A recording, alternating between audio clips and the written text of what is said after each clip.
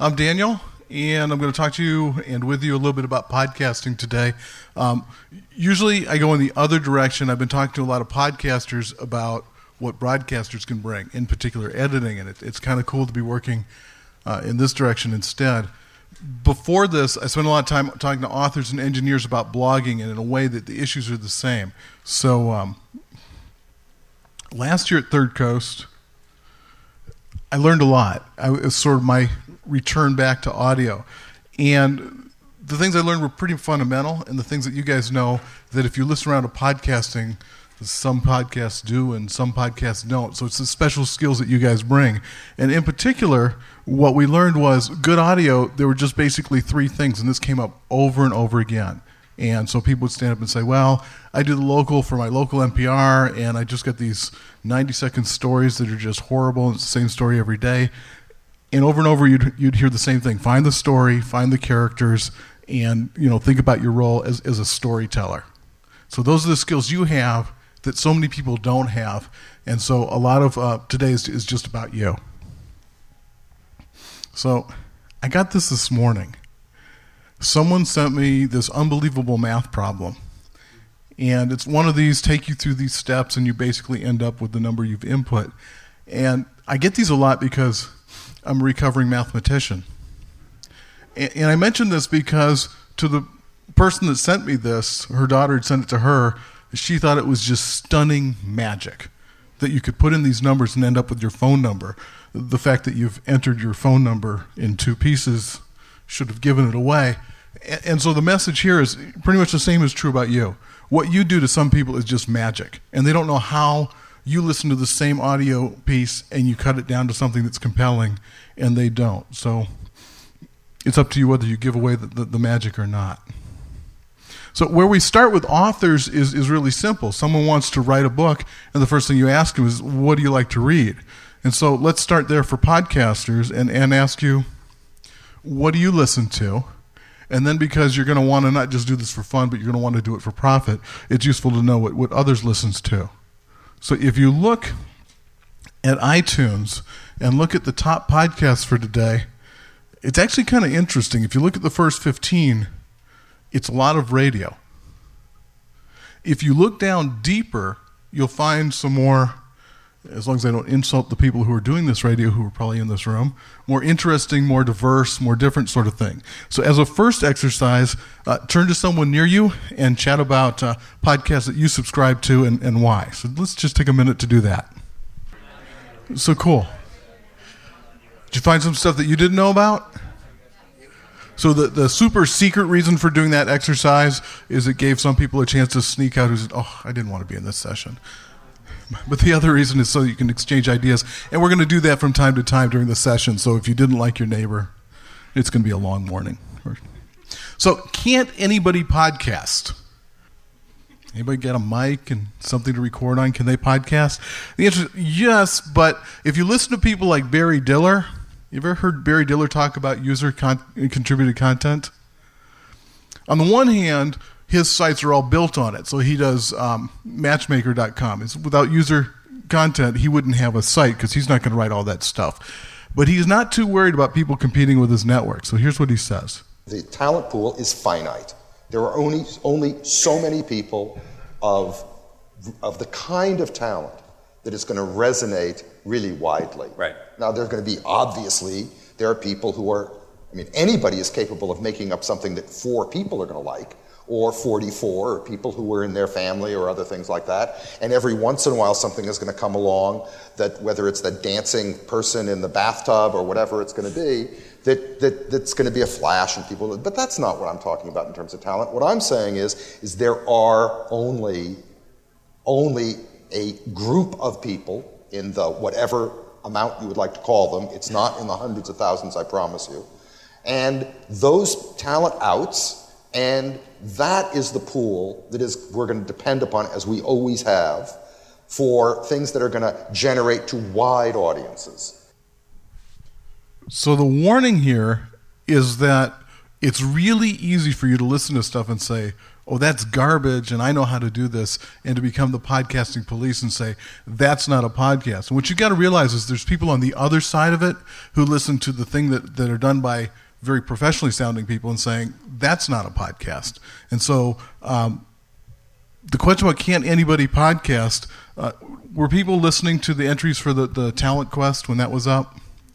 The conversations there were pretty similar. There were a lot of people who it was clearly one of their first pieces they ever did, and they were very proud of it, and they were very nurturing of other people like it, and they kind of felt cheated that they were in the same pool as people who'd done it for a long time. And then there were people who were in that very experienced pool who were dismissive of the people at the other end. You're going to find that same thing in podcasting. And so the Can't Anybody podcast is going to hit you when you go out to do this as a business, because some people think of podcasting as the very amateurish two guys with a microphone just chatting about, what they did that day, in the same way that we saw this with blogs. And so they're very professional blogs. They're blogs that really break interesting stories. And then there's the blog about, I got up and I brushed my teeth and I do what I do. So what do you bring to all this? What you bring is your radio skills, but that's not enough. What these other people bring who don't have the radio skills is a lot of them are very interesting. And so one thing I'd like to challenge you on for a little bit is to think about this Google 20%. So, Google's really well known for saying 20% of an engineer's time is spent just thinking and reinvesting in themselves. And so I know it's really hard when you're doing a lot of pieces to stop and think of something interesting that you should be learning, but that's where you're going to find your business podcasting, in those communities. And so as your second exercise and your second opportunity to leave if you need to, if you had the means, what would you do with your 20%? Let's take a minute and think about what are the things that you've always wanted to learn a bit more about, whether it be writing, whether it be a specific programming language, whether it be what? And how might you podcast in that field? So have you ever hung with photographers and people always come up to them and they see these beautiful pictures they've taken and they look at the whole exhibit and they ask them, what camera do you use? And what were the settings? As if that were the point. And the point is, it's not the camera. And this came at a concert I was at. I was watching Wynton Marsalis, and someone shouted up on stage at him and said, nice shoes. And he said, without missing a beat, yeah, but the shoes can't play the horn. And so, of course, people want to know what kind of horn he uses. And so what I'm not going to talk about today are the tools for podcasting. I'm not going to talk about the microphones we use and whether you use, a Marantz recorder or whatever you use. I'm not going to talk about, if you're on the Airless, the famous Pro Tools versus other tools argument. So, those can wait another day, and they really don't have anything to do with what we're doing. So for me, podcasting is more about questions and answers, finding what you're interested in and who would be willing to pay you to do such a thing or just to do it for fun. So it's more questions than answers, and to me it's all about you. And here's where the starting point was for me. Did anybody read the Dilbert blog? Scott Adams writes a really interesting blog. And some of it he's pulled down recently because he found he could make money putting it into a book and selling it. But he offered this career advice. He said, if you want to be really successful, there are basically two ways to do it. Way one is become the best at one specific thing. So, for example, in the NBA, there are 12 players a team, 20-some teams. There aren't many people that are making a good living playing basketball. But these people become the best at one specific thing. His second advice was become very good at two or more things. And so for him, his example was there's lots of people that draw better than him. But he draws better than about 75% of the world. And there's lots of people that tell jokes better than him. But again, he's in the top 25% of joke tellers. But combining those two, he's got a pretty effective career drawing comics. And so that's why I challenge you to think about the Google 20%, what you would invest in, what your other skills are, because the things that you already do cover that first group. And then the things that you could talk about is the second. So his recommendation was that one of the skills should involve communication. You're there. Now, what are the things that you're passionate about? And you could go ahead and find something else, a third thing that you'd like to learn more about, and start combining these things. So as a dad with an 11-year-old daughter, I mean, this is great advice. He also talks about hypnotism, but that's another day. So that to me is where good podcasts come from. Passion, some interest in something, connection to the community, knowledge of what's out there already. You're filling a gap. You're taking the user on a trip. And so not now, but now that you've got your Google 20%, you're thinking about it. Think about 3 skills at which you're in the top 25%. Oh, go ahead, do it now. Take a minute, think about 3 things at least that you're in the top 25% of. Those of you that aren't talking to your neighbors yet, I've noticed. There's a lot of cool things coming out of here. So items on your list might include telling a story. You probably read out loud better than most people. I'm guessing your voice tends to be better than most people. A good ear is an amazing thing. You'd be shocked at how many people don't have a good ear. And good editing and production skills. And so this is what makes you halfway there. Most of the way there, your broadcasting skills we could classify this as, but it doesn't tell you what you can tell a story about. These are the things that help you tell a story and tell a good story and tell it well, but it doesn't give you the content. And so, that's where management schools popped up. We can teach you how to be a manager. Manager of what? Doesn't matter. Well, I don't believe that in broadcasting you have to have the other skills. You have to have the interest. So why you? Why should you be a podcaster? Because you've got those skills. Because it's a new opportunity for you. Because you've been sending it the same places. Why you is it's about time that you podcast. It's so easy. You just should. Okay, now what? You know what you want to podcast about. You're confident in your abilities. You've got your equipment together. You hit the streets. You get your story together. And you pitch the usual suspects. And you get the usual answers.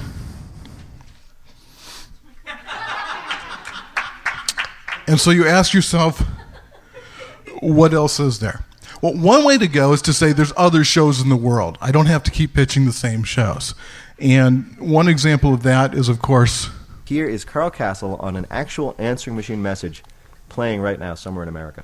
Hello, this is Carl Castle of National Public Radio. You have reached the home of Leslie Bayer.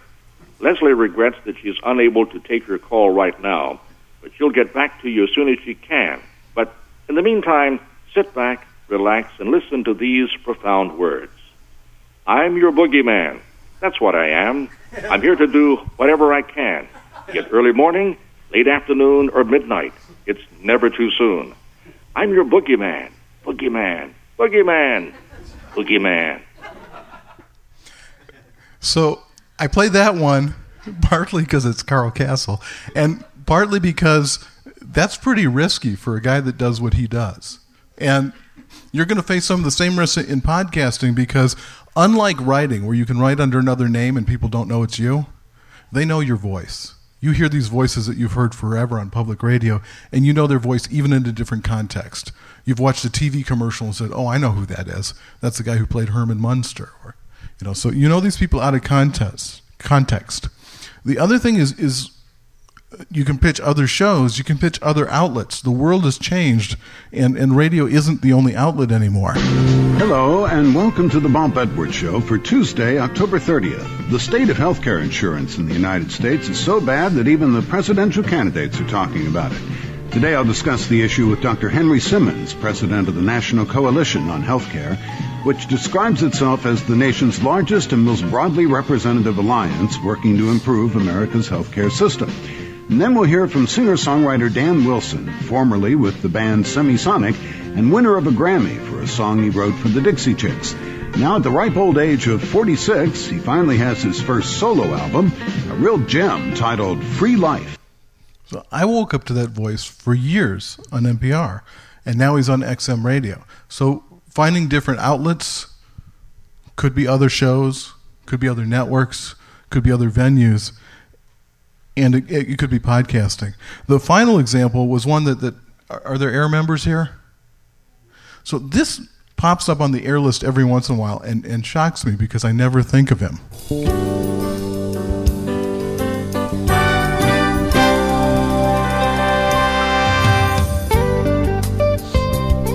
So BJ Liederman posts every once in a while on the air list to make sure people are still thinking of him when they're looking for someone to compose their theme song. You know, here's someone who you hear his music on tons of shows. He's top of mind, and yet you think that he's unaffordable. And some of you fall in that same category. People hear you on the air and they think, I could never hire them to do a podcast for me. So some of it is you just have to do outreach and remind people that, yes, you're affordable, or no, you're not, but you really could use the work. So you got to think of where you fit into all this. So you've got your abilities, you've got your interests. Take a moment just to provide the context for the rest of this hour and think about, what podcast would you like to produce?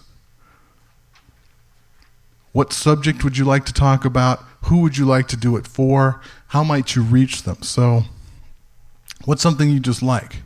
So my daughter's really into Disney pins right now. I'm sure she'd love to do a podcast about Disney pins. You can reach a little bit higher. So for those of you on the air list, when you produce some of these podcasts I'm listening to you describe, make sure you post the URL so we can find them. So why? Why are you the right person to podcast this? Why do you want to podcast this? Why do you want to do this program? Okay? Could be something as simple as ego. This is Maggie. I was driving Maggie home from school one day, and she said she had to interview an author. I said, well, I've written 12 books. Said, yeah, but you're not J.K. Rowling. So some of it's ego that we want to be thought about when we do these shows and when we walk around our community. There were guys in my community when I grew up who would go down to the basketball courts and set up a microphone and a speaker, and they'd call the games just for the people around them. So, when you ask yourself why really, there are lots of reasons to do a podcast. You might just want to do one for fun. Hold on to that. Fun is a huge reason. One is there's a story that needs to be told, and you've pitched it to more and more outlets, and no one wants to run it. And this story just needs to be told. There's stories like that. To make money, that's not a bad reason. You want to experiment. I've had a ball this year because I've been able to experiment with different styles. And so I did a podcast for one company where I said, I'd really like to experiment with the Robert Krulwich style. And I did one for another company where I wanted to experiment with, what if you interviewed people and then you edited yourself out of it? Could you tell the story that way? So experimentation is just a wonderful reason. You want to help someone out, someone's trying to publicize something, or you want to generate interest and attract the network to what you're doing. So a huge reason is for regular practice. If you wait for work, you're not doing enough work sometimes. And so having a podcast gives you a reason to get up and do this story X amount of times a month. And regular practice is a wonderful thing. It's like writing practice. There's a lot of parallels between writing and podcasting. Of course, there's a warning, and the warning is there can be problems. Your voice is recognizable. Podcasting can help your career, but it can also impede it. And so make sure that you do sanity checks with some of your friends, and not friends who think everything you do is wonderful. So let's get back to this fun thing. Henry cries, but is interrupted. Brother, you're not going to believe who's here.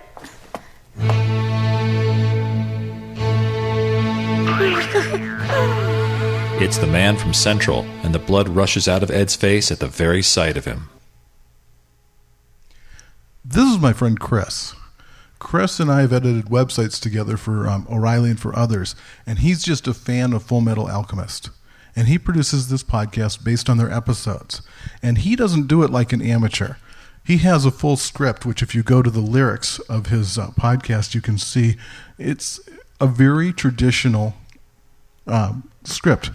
You can see that he was trained at Headline News. He does it for fun. He does it in his house. His wife has to understand when he disappears for 4 hours to produce his show. He takes clips from the show. He's waiting for them to shut him down. I have permission to use his clips.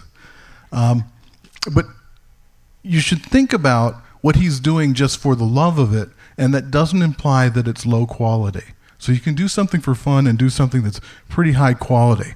You can experiment and grow by trying different things. His podcast has evolved over time, and he's built quite a following. You can also get a sponsor. When you get a sponsor, when you take money, life changes. And not always, you get your bandwidth paid for, you get your time paid for, but sponsors do change things. So the things that are in parentheses, I'm not saying out loud because this will be podcast and just to let you know. So this is a podcast that I recorded and we sold. We recorded it for these people. And we sold it to these people for $50,000. I made 2 phone calls and raised $50,000 for the podcast, and it was a wonderful thing. So there is money in this. That's a lot of money, but if you look at the product was a good product, a lot of good talks. And so we sold it as sort of like the TED Talks, only affordable. So that's unusual, but you can think in terms of what you're doing, and you can think of clients. And so when you produce something, when you produce a website, you always think in a website, what am I linking out to? The other thing you should always think about is, what do I want to link into me? Think that with podcasts too. Think of your potential clients. So I want you to reconsider the amateur. Do you know who Paul Graham is? Paul Graham wrote Hackers and Poets. Hackers and Painters. And Paul Graham spoke at OSCON, and I had it in a podcast I used to produce called Distributing the Future. And here's his talking about channels and blogs and amateurs. And it's a long piece, but it's well worth listening to. This, to me, is the key of what the opportunities are in podcasting. He's talking about blogging, but it's the same. Like open source, blogging is something people do themselves for free because they enjoy it. Like open source hackers, bloggers compete with people working for money and often win. I think the most important of the new principles business has to learn from the world of open source is that people work a lot harder on things they like. I think we were designed to work, just as we were designed to eat a certain amount of fiber, and we feel bad if we don't. Well, there's a name for people who work for the love of it: amateurs. That word now has such bad connotations that we forget its etymology, though it's staring us in the face.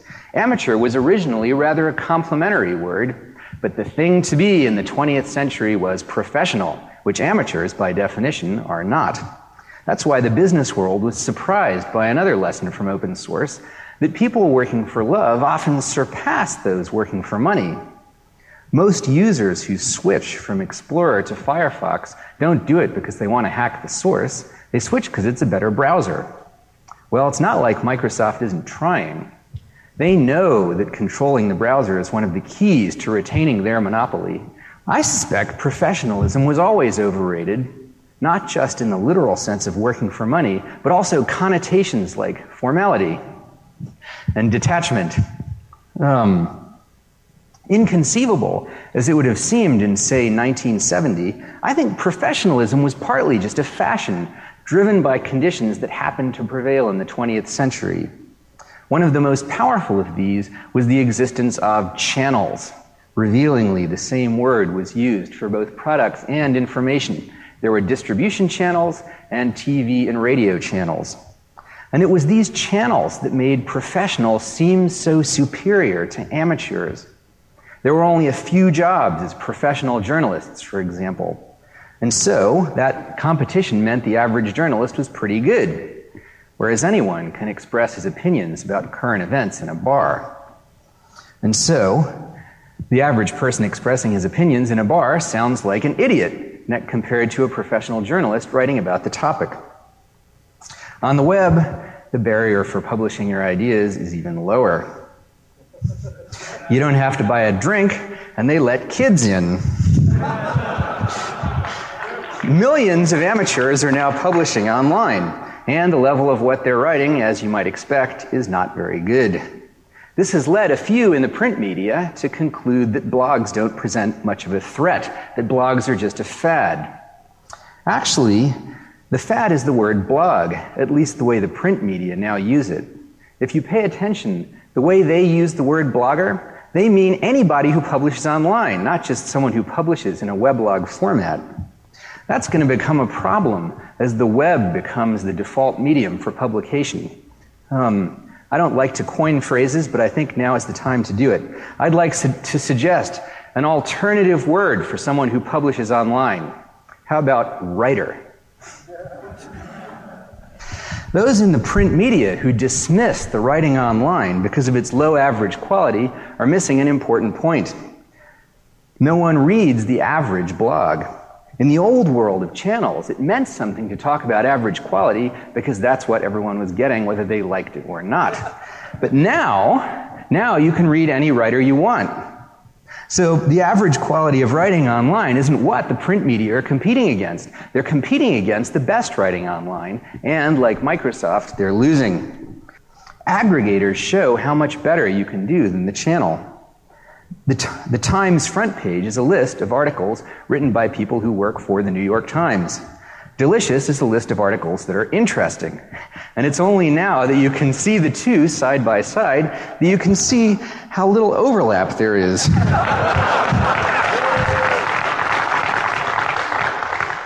A child gets abducted. There's a tornado. A ferry sinks. Someone gets bitten by a shark. A small plane crashes. And what do you learn about the world from these stories? Absolutely nothing. They're outlying data points. What makes them gripping also makes them irrelevant. As in software, when professionals produce such crap, it's not surprising if amateurs can do better. Live by the channel, die by the channel. If you depend on an oligopoly, you sink into bad habits that are hard to overcome when you suddenly get competition. I think that's huge. And I think that's the opportunity for us as podcasters. The fact that the channels are now something that we can challenge.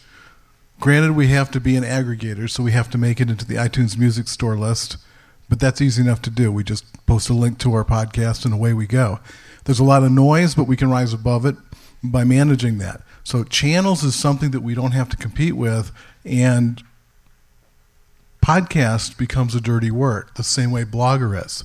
So the same way a blogger is a writer, a podcaster is someone who produces audio, compelling audio. So podcast describes a distribution method. There are really bad podcasts. That doesn't taint what you do. Video and audio, it's not clear because we use the same term for both. We thought that would diverge, and Leo Laporte's been pushing people not to use the word podcast, and I think it's too late. A lot of people sit and listen to these things and say, that's not a podcast, that's not a podcast. But remember, we're not the podcast police, and we saw this before. We saw this with blogs. We saw this with TV, radio. We see this with books. There are books that you are proud to tell someone who's interviewing you for a job, yeah, I read that book. And then there's books that you read for fun and don't tell anyone about. There are good blogs, there are bad blogs. You've got shows on TV that couldn't sit next to each other. You've got Brian Lamb on C-SPAN, and you've got Laverne and Shirley reruns. So, like blogging and podcasting, they're the same thing. They're that elephant where, depending on how you come at it, it's what you think it is. And so what I'm telling you is you can come at it with your public radio hat on and do wonderful and fun things. So some of the key things I think coming out of Paul Graham's is that no one listens to the average podcast. Few people do. It's not what you're worried about. Do you all know what the long tail is? No? Okay. So the theory of the long tail is that if you run a store like a Borders, it's hard to stock every single book. If you run a video store like Blockbuster, it's hard to stock every single video. But if you're Amazon or you're Netflix, it's very easy because you can stock just a few of these titles and people will find you. You can make a lot of money off this long tail, this tail of things that not many people are interested in any individual title, but in aggregate they are. So you can think about long tail, and granted, or chances are, if you've got a topic that you think, well, me and 6 friends would be interested in, it's probably more popular than that. I know you can prove me wrong, but don't.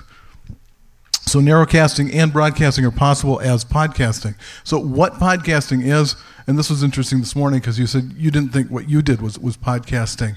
And we had that same issue at Apple. I did a series of podcasts. They had people come in from Macworld, and we interviewed a bunch of them, and we posted the audio, and Apple labeled them podcasts and got a lot of feedback because they didn't have an RSS stream. They didn't have some way of people to subscribe to them. There were only 9, and then that was the end of them.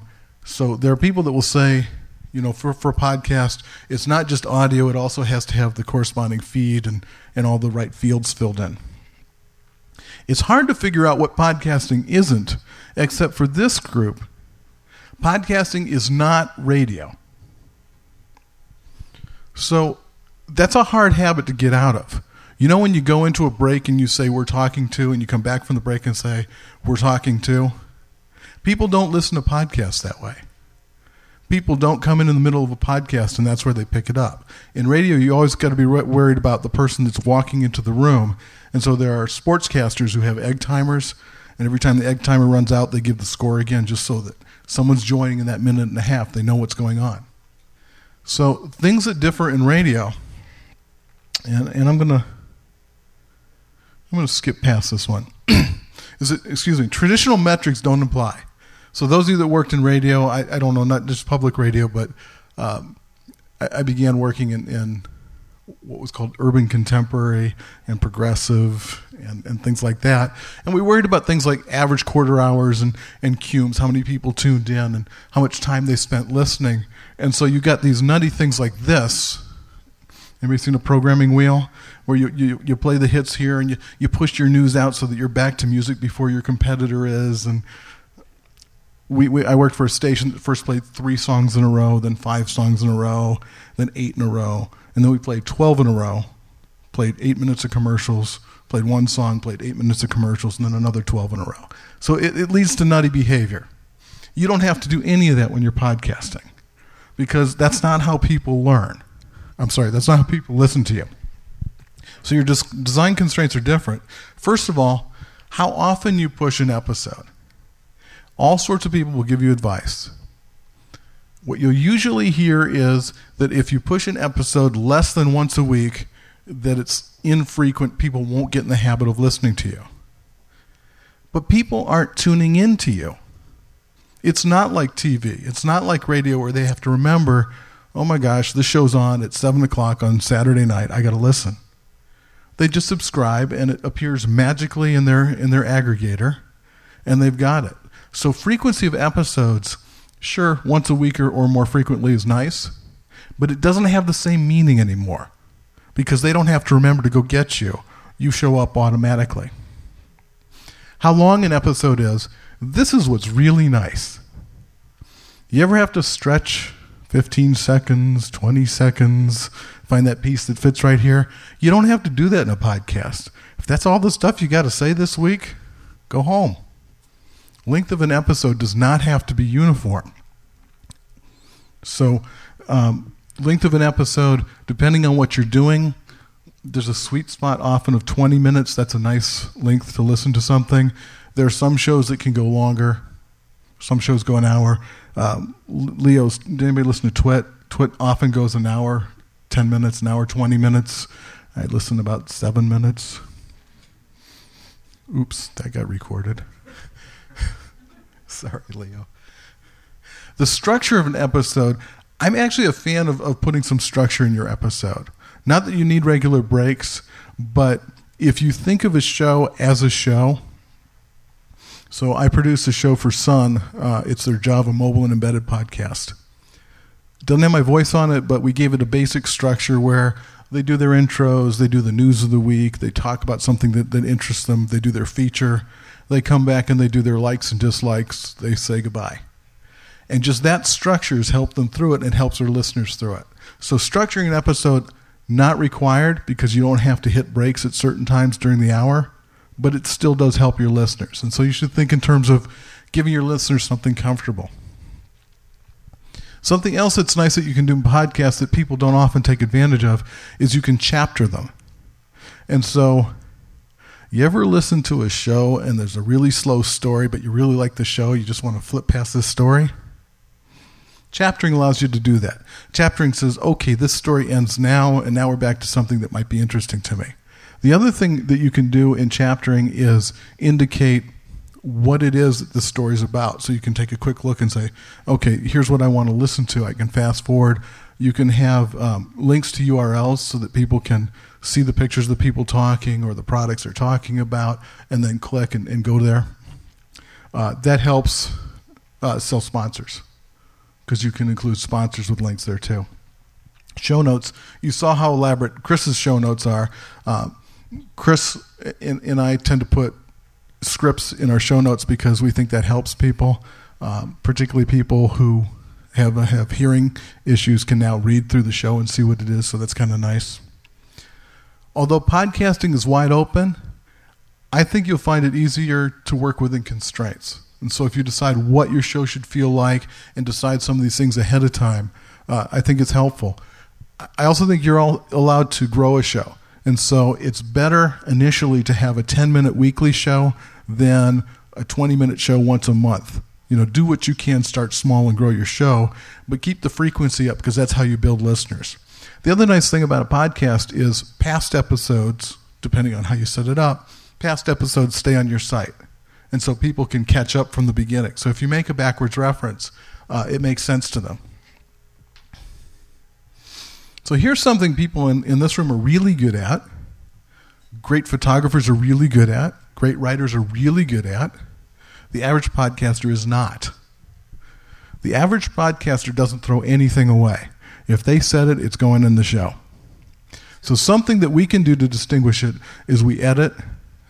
We do an interview and something was wrong with it, just the audio quality or the person wasn't responsive. So having the willingness to throw stuff away is huge. So here's another one that I won't mention out loud. I was hired to come in and do an interview. It was going to be a series of 30 shows with scientists using their products. And that we were going to interview 50 scientists so that we would get 20 to 30 good ones out of it. We're going to spend an hour or so with each scientist. So that changed to interviewing 30 scientists for an average of 8 to 12 minutes to get 30 shows out of. It's very hard to get people who are paying you for your time to throw things away, but that's where good things come from. I think that's one of the biggest things I got from reading Ira Glass talking about This American Life. What makes them so good is they throw things away at every step in the process, from submissions to even stories in progress, every step of the process. And so if you've got the freedom to throw stuff away, you're going to have higher quality. So let's talk about clients. Finding clients is a funny thing. A lot of them haven't considered what audio can do for them. And so a lot of what you do is you educate them in what the possibilities are. And a lot of them want to use audio in ways that it cannot benefit them. So you've been pitching stories for years. This is the same thing as pitching a story. You're just pitching a client. So what are all the things that you can do? You can do a ton of things for these people. All the way from being a good recordist, to your voice, to writing, to interviewing, to editing, to directing others, producing, and sales, finding them clients. So each one of these is skills that they may or may not have in-house that you can help with. Another way to work with a client is to get them up to speed and then move on. You don't have to be a therapist forever, right? You want your patient to get better and then stand up on their own, and then they'll recommend you to others. So there's a lot of benefit there. I am not a fan of using my voice more than I have to, because I'm really worried about burning my voice by having it too many places. So whenever I can convince a client not to use my voice on a podcast, I do. Just because then, you're the guy doing that, and you're the same guy doing that, and they hear you everywhere. And so you can build your brand other ways, but voices is a way I would avoid. Recorders is something you shouldn't throw away so quickly. You have a good ear. I do an awful lot of business going to conferences, recording them, doing a little sound cleanup, and then doing real-time podcasting for them, getting it out to people. Sometimes we edit it severely, sometimes we don't. So this was a case of a contract that I had that I really liked. This was the first writing I ever did 11 years ago when I started writing for online. And so they called me and asked me would I podcast for them. And I started to, and then I thought, oh, I really want to move on. I don't want to associate my voice with this anymore because all the work I'm getting is in, I can say, Java. So I wanted to move beyond Java to other things, and I couldn't because that's where they kept hearing my voice. So I moved on from this contract, and that's okay. So what is audio good for? Audio is not a great way to convey lots of information. So when I get my blogs, do you guys use newsreaders or do you go to each website?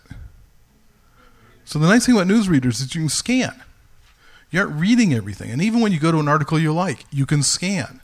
Audio is not something you can scan. So audio is not a great way to convey information. Clients don't often understand that. To them, audio is audio. It's just another way of reaching our customers. But audio is really good, as you know, of conveying emotion, character, the people behind the story. So I've been pitching Make magazine for a long time. Do you guys know Make? Very cool magazine. And on their pages, you can see projects. But in an audio podcast, you could get to know the makers. You could get to know what motivated somebody to tie a digital camera to a kite and fly it up in the air and try to take pictures. So audio can do things that print can't. Print can do things that audio can't. It's not just we're going to take our books and we're going to read them into microphone, and that's great audio. So you got to explain the benefits to the client. So Distributing the Future was the first podcast I did, and I did it when I was working for O'Reilly. And O'Reilly has, this is O'Reilly Media, not Bill O'Reilly. If any of you are in computers, they're the books with the animals on the cover. They're the missing manuals. They publish Make magazine, publish a lot of websites. They do some very cool conferences, including Web 2.0, and they do OSCON and emerging technology shows like that. And then they have this notion of a FOO, which is a friend of O'Reilly, which if any of you are programmers, it came from a bad joke, which is they assumed that it would be fun to serve alcohol at the FOO bar. But each one of these had really cool reasons to be interviewed and talked to, and really cool audio. And the idea behind Distributing the Future was it came out of a conference I went to with a couple people from O'Reilly, and we sat at a table with people who were at a conference we were putting on. And they asked us what O'Reilly did, and they didn't know. So we realized there were people that came to our conferences who didn't know our book business, who didn't know. So the synergies and getting people to move between them. And audio can do an awful lot of that. So we had these foos who we can talk to about the big picture, and we could realize that if there's 15,000 people at a conference, there's a lot more people that aren't there that are interested in the material. Books, you can talk and get at the person who wrote it, why they wrote it, the standard interviews. Our websites were full of experts on current events, and we weren't using them for breaking events. And so, Apple ships Leopard, and we weren't calling the people that write for the Mac Dev Center. So we were letting a lot go and Make magazine with gadgets and people. So we started with conference recordings and just editing those down.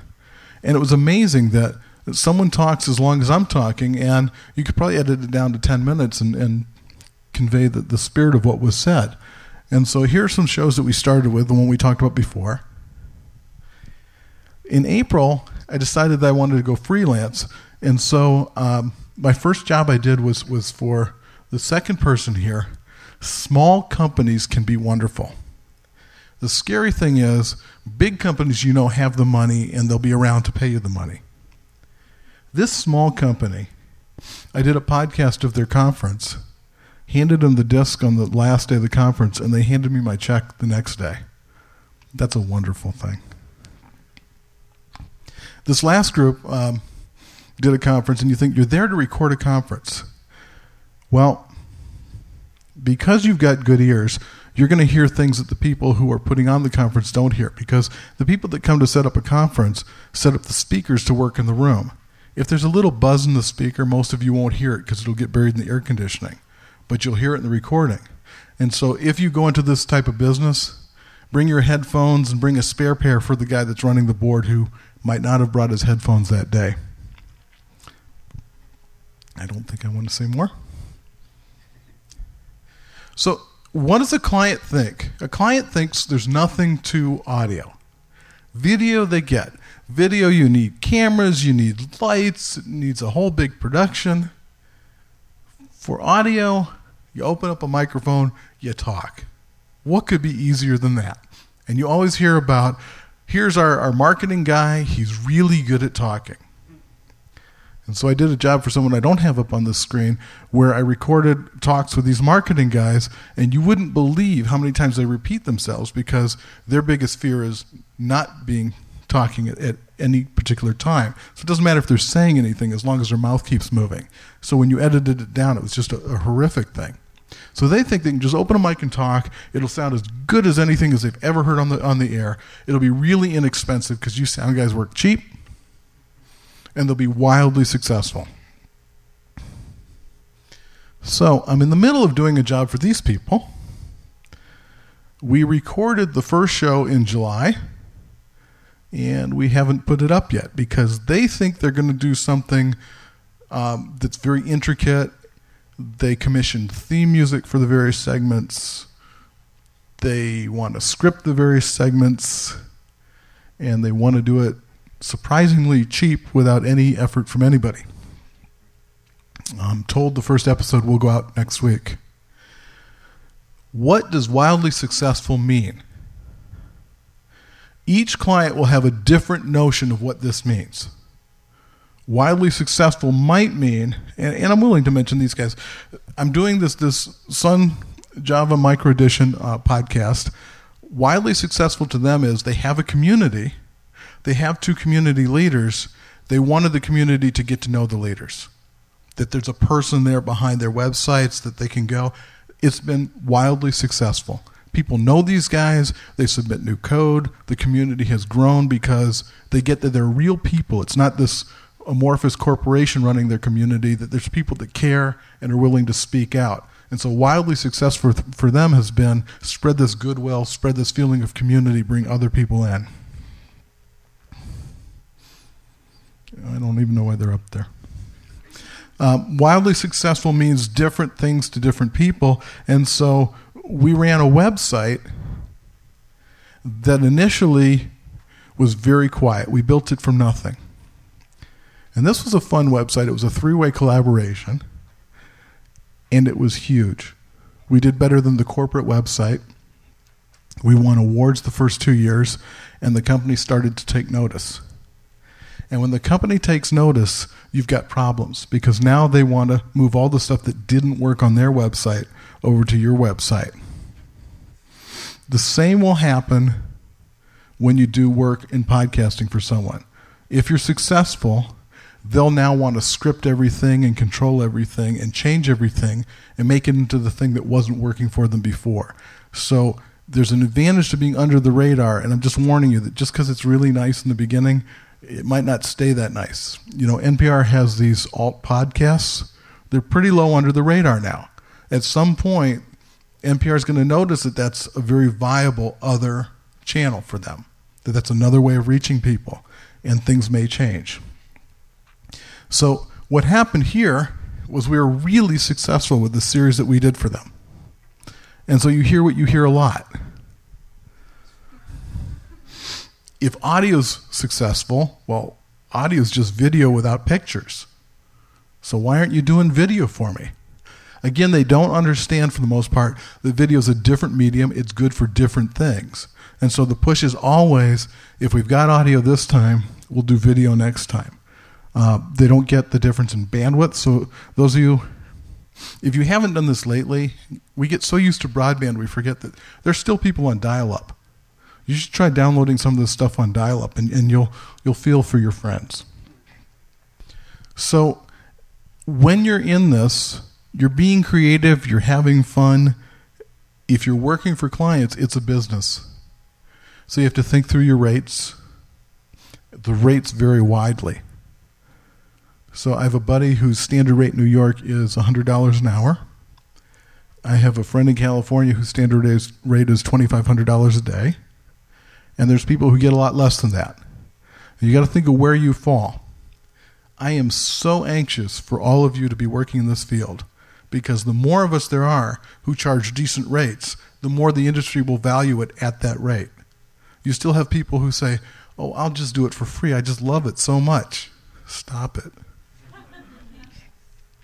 If you're working with a big company, think in terms of contracts.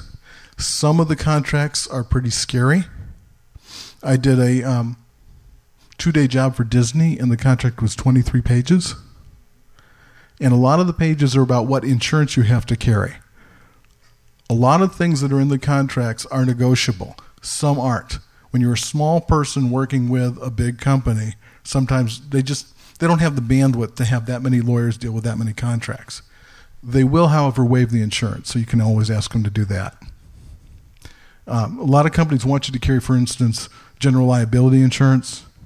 That seems like a reasonable thing. Some want you to carry automobile insurance, so that if you get in a wreck on your way to their job, they're named as an insured. My family's going to come first. I'm not going to do that.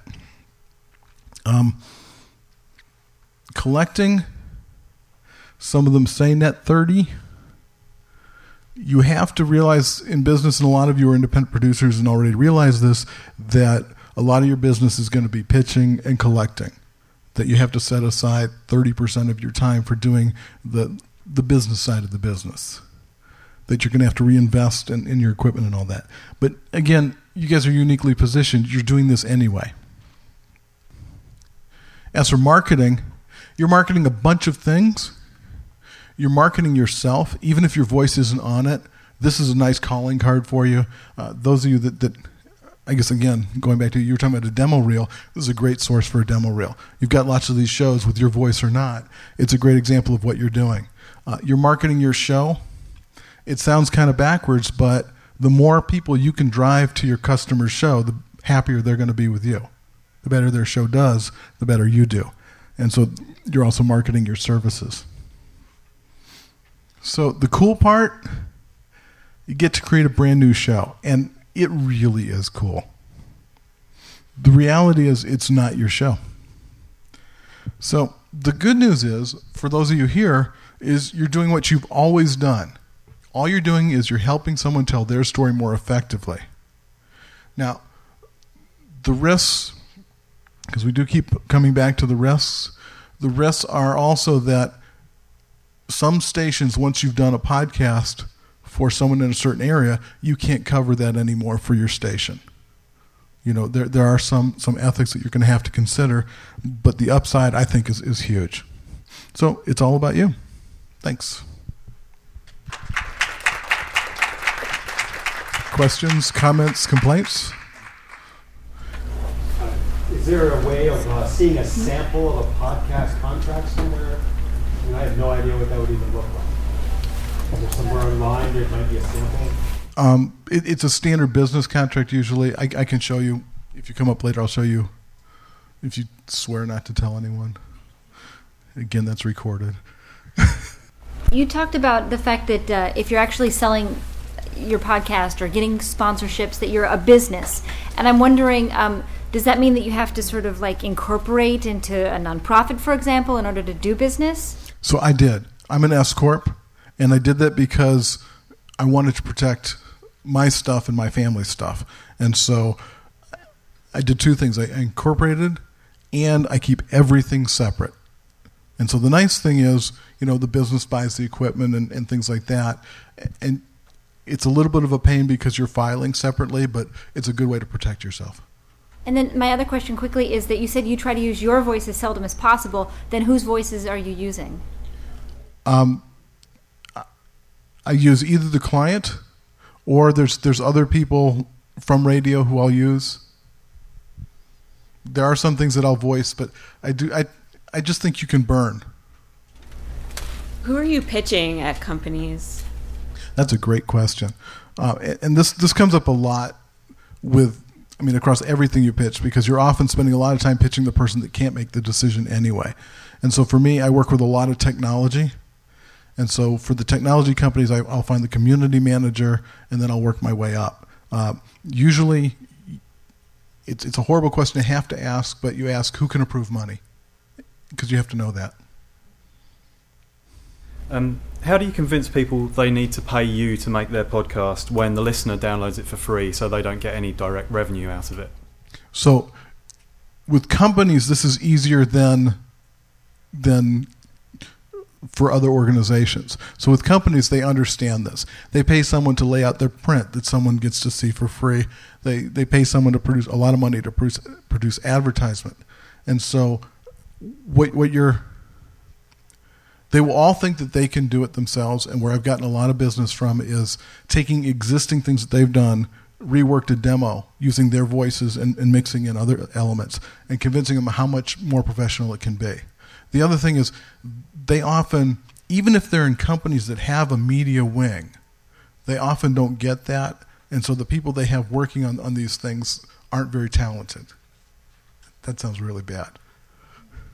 But yeah. And a lot of them will say, well, I have a cousin who is studying.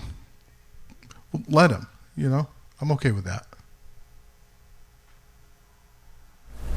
Is podcasting becoming something that's happening in colleges? Are people learning this stuff? Is it a course? Do you envision that someday? I'm podcasting as opposed to just audio in general. Yeah, how professional? Where do you see this all going? My 11-year-old records movies and audio. I don't think it's particularly good, but she likes it. So it's the same way when I began in radio, and I wasn't the type of radio that you guys do, which is really good radio. But when I was spinning music and stuff, I never took it. And so I would hate to say you've got to go to a school and learn this as a formal curriculum. I'm not answering your question, though. I'm wondering if we're thinking correctly about it, if we need to open the brain up a little bit more. Well, I think of it, again, the same way I think of blogging. Blogging is writing, and I don't think we talk about blogging, we talk about what's different in blogging, but they're really writers. And so podcasting, that's the mechanism of distribution, but they're really people producing audio. Is it? You said market yourself, market your podcasts. How does one market your podcast? I mean, there's a big, wide open sea, and I don't know how you generate traffic. So here's something I found out the hard way, and that was companies that you go to pitch will go to your website. And if your website isn't ready, I had a big company that wouldn't sign until I had a website that looked professional. And so one way to market is put together a website that's cheap enough to do. One question that companies will often ask, so when you do freelance contracting for companies, do you know about the Microsoft problem? Well, that's too vague. Microsoft got sued a bunch of years back because they were using contractors as employees. And so they were dodging paying taxes and things like that by hiring people as contractors. And so as a result, when you go to freelance, a lot of times they want to know that you're spending less than X% of your time working for them. And so they want to know that you have at least a couple other clients. And so one of the questions they'll ask is, how do you market your business? And I've always been able to say I don't, but I've been very lucky. But they want to know that. And a website is a great way to do it. Getting people that you listen to listen back and link to you. But all the jobs I've gotten has been word of mouth so far. It's just been a magic year.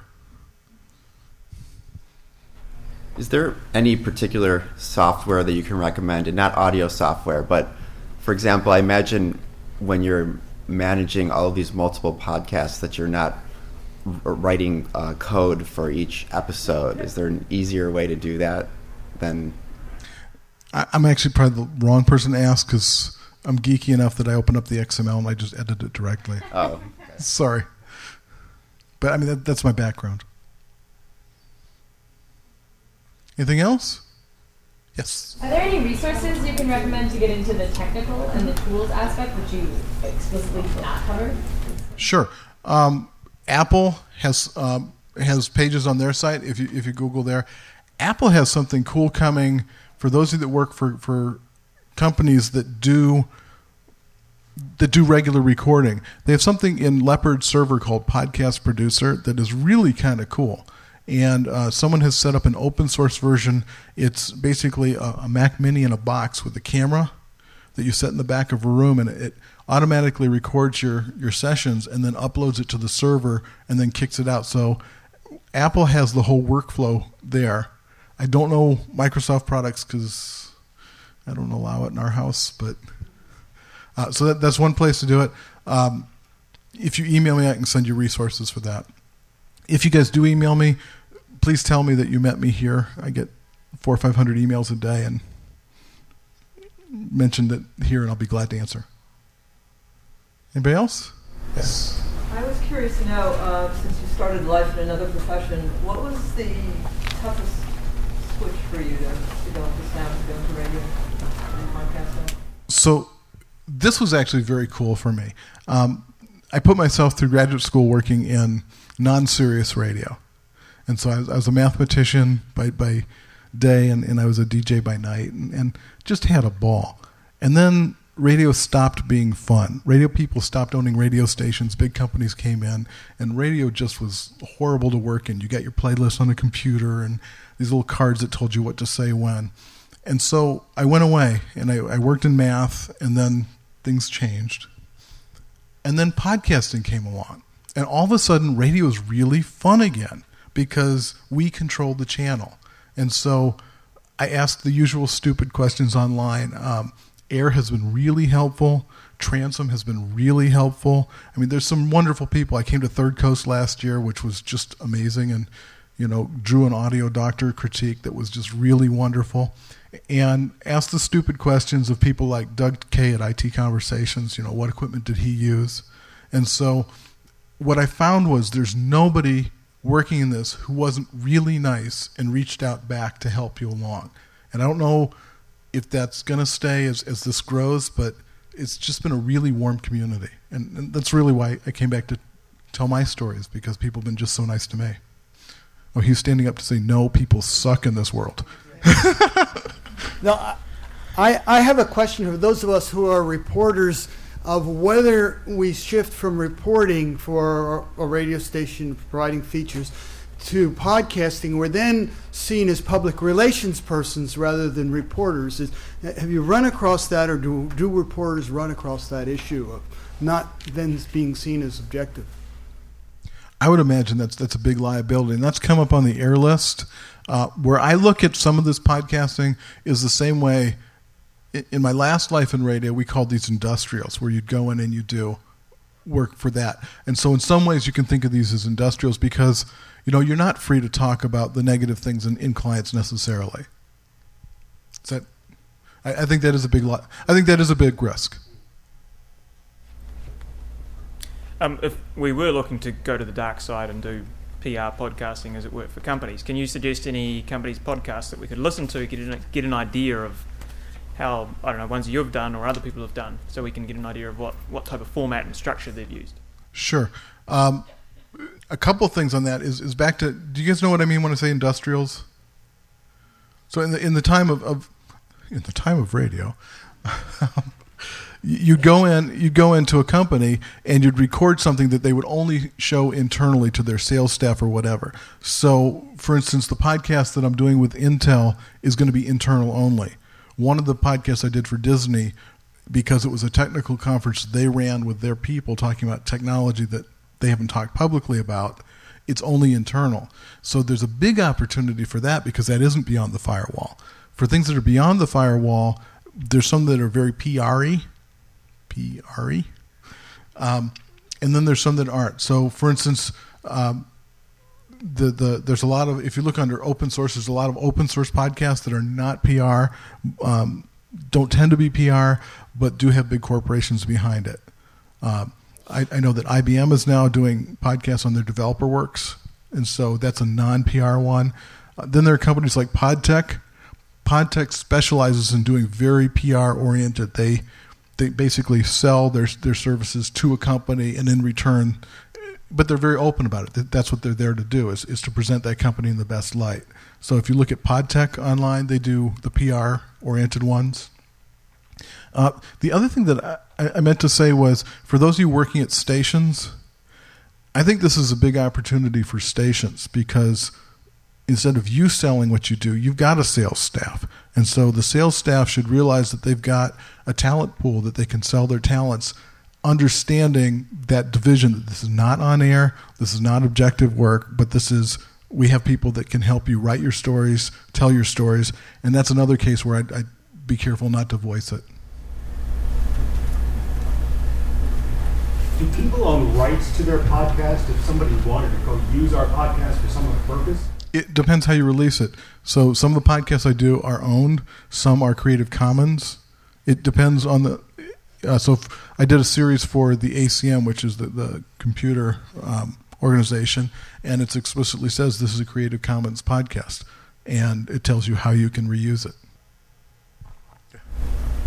You talked earlier about the choice of either training people to get up to speed themselves and do their own, or hiring you to do it, and the difference in quality. But in terms of if you're working with an organization that you're trying to build capacity for, have you ever done that? Have you found ways of collaborating where you could use their knowledge of the subject matter, they could use your knowledge of the technique, and you could marry them together to produce something really terrific? With the aim of me getting out, or with the aim of me just continuing? Either. So continuing, that's the Sun one. And the aim of me getting out was the name I flashed in parentheses, where I got them to a certain point and said, I'll help you. Here's what you need. We set them up, told them how to do things and what to listen for. And then I'm going to come back every couple months and tune it a little bit. And that's successful? You're happy with the product? Mm-hmm. I'm very happy. And how long does that take, the collaboration, until they were able to... It always takes longer than you want, but not a year. And so, for instance, my engagement with Intel loves engagements where they specify that they want to be trained by the end of it, and they almost never are. So you almost always get one renewal at least. And when they say to you, okay, if we ever want to do this ourselves, what will it cost to buy all the equipment? Do you have a figure you give them? Mm-hmm. Yeah, we talk about what equipment they'll need. So, for instance, for Intel, they didn't care so much. They cared more about the ease than the quality. So they bought iPods for their team to record on. The Sun team bought microtracks, and then the thing that I think makes the biggest difference, of course, is the microphone. And so getting them to realize the microphone, but just sometimes for ease of use, it's easier for them not to have to worry about a big microphone. Am I answering you? Sort of. I was just wondering if you had a figure you'd give them. Well, but it varies so much depending on their needs. Right. So what we often will set up is they often need things like to record over Skype or some way to record remotely. What I do with Sun is we've got me in Cleveland, one guy in Colorado, one guy in Germany, and we all record locally, and then I edit them back together because I find that works better. We record Skype too, but I still don't like the Skype sound. There's artifacting in it. And so I've used Skype, I've used telephones, but if I can get people to record remotely, what I'd kind of like with some of my clients is to get them up to speed where I can say, I'd like to hire a tape sync to come to your place and do it. So. Hi there. I feel there's an element of feel the fear and do it anyway associated with this class, in the sense that for those who have yet to jump into the pool of podcasting, and I would hold my hand up to that. So it's on the to-do list, and there comes a day when you just can't resist anymore. So I nearly feel to a certain extent there could nearly be another class or an offshoot off this for people like myself. So you're just in the baby pool, So feeling the fear and doing that anyway. Just to take us through those kind of hand-holding steps just briefly. Previously in the life that you would have led in connection with radio and the stations, and then being an independent producer, whatever, so you have honed your craft, you've become accomplished, your name, your reputation is locked in connection with that. Suddenly you're going to jump into this new division, and at the same time you're starting brand new. It's scary, it's exciting, but at the same time you're going to release work that is going to be completely amateur compared to other stuff you've done. Now it's a different, it's medium, same but different, but it's still the same name. It's you. So how does one be cool with the kids to a certain extent, have fun, but at the same time you're completely terrified because you have to start, but in starting out you're not at the level in the other area of your career that you've taken all the years to find yourself honed and accomplished. So what I did with the first podcast I did, which was Distributing the Future, was I labeled it a beta broadcast for the first 7 episodes. And online, people are amazingly forgiving of that. If you label it a beta and let people know that you know you're learning, and at least once or twice during the show indicate that you'd like feedback.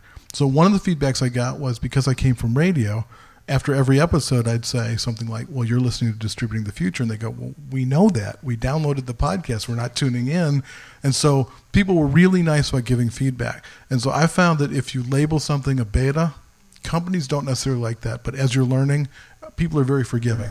Yeah, because it just struck me that the whole objective eventually then obviously is to have a branch off to make some extra cash from this. So you have to have the confidence to go to a client and ask them to have confidence in you, but you have to have the confidence in yourself. So I was just wondering, how do you bridge that gap, so thank you. And one leads to another. It's really been amazing to me that almost every client I've had has recommended me to at least 2 others. And so it's just been magic. People are just great. I know I sound so... I'm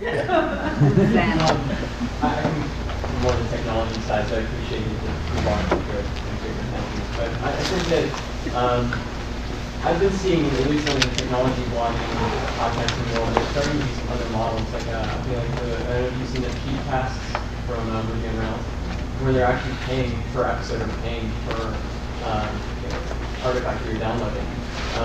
And what do you kind of think about that model, and if that's something if you've ever kind of approached it, or why you haven't kind of gone that way? So the question was, with Peep Code and others, they're able to charge for screencasts. And so my other freelance job is I edit for the Pragmatic Programmers. And so we're very aware of that. We're looking at doing screencasts as well. And as our other clients, you know what screencasts are as opposed to video? So screencasts are... You basically watch your screen and you can see someone using an application. And so for some things, that's very compelling. Instead of saying, push your save button now, you see someone moving and pushing the button so it looks like it's going to look on your computer. And it's a great way to learn. Some programming is better than others. Some, if there's just a lot of code you're watching someone type, not so compelling. But with frameworks like Ruby on Rails, you push a couple buttons and there's things spit out from everywhere and it just works. And so these people at Peep Code produce these screencasts, and you pay very little per episode. And he claims to be making $10,000 a month from it, that he's making a living from it. So we're tracking that very closely. It's weird because people's idea of what something should cost are very set in their head, and for a long time people thought if it was online it should be free. And so that's been a very hard thing to fight. And so that's why we've gone mainly the sponsorship model, but we're looking at the prags at that because we're looking at doing our own. People would pay for Pragmatic. I would. Good. Talk to me later because we're launching something soon. It's so wrong. It's just marketing. But yeah, so on a macro level, you can see that playing out in the fights that Apple is having with NBC Universal, where they're fighting about what things should cost online and who controls cost. So we'll see if people are willing to pay like that. Thanks.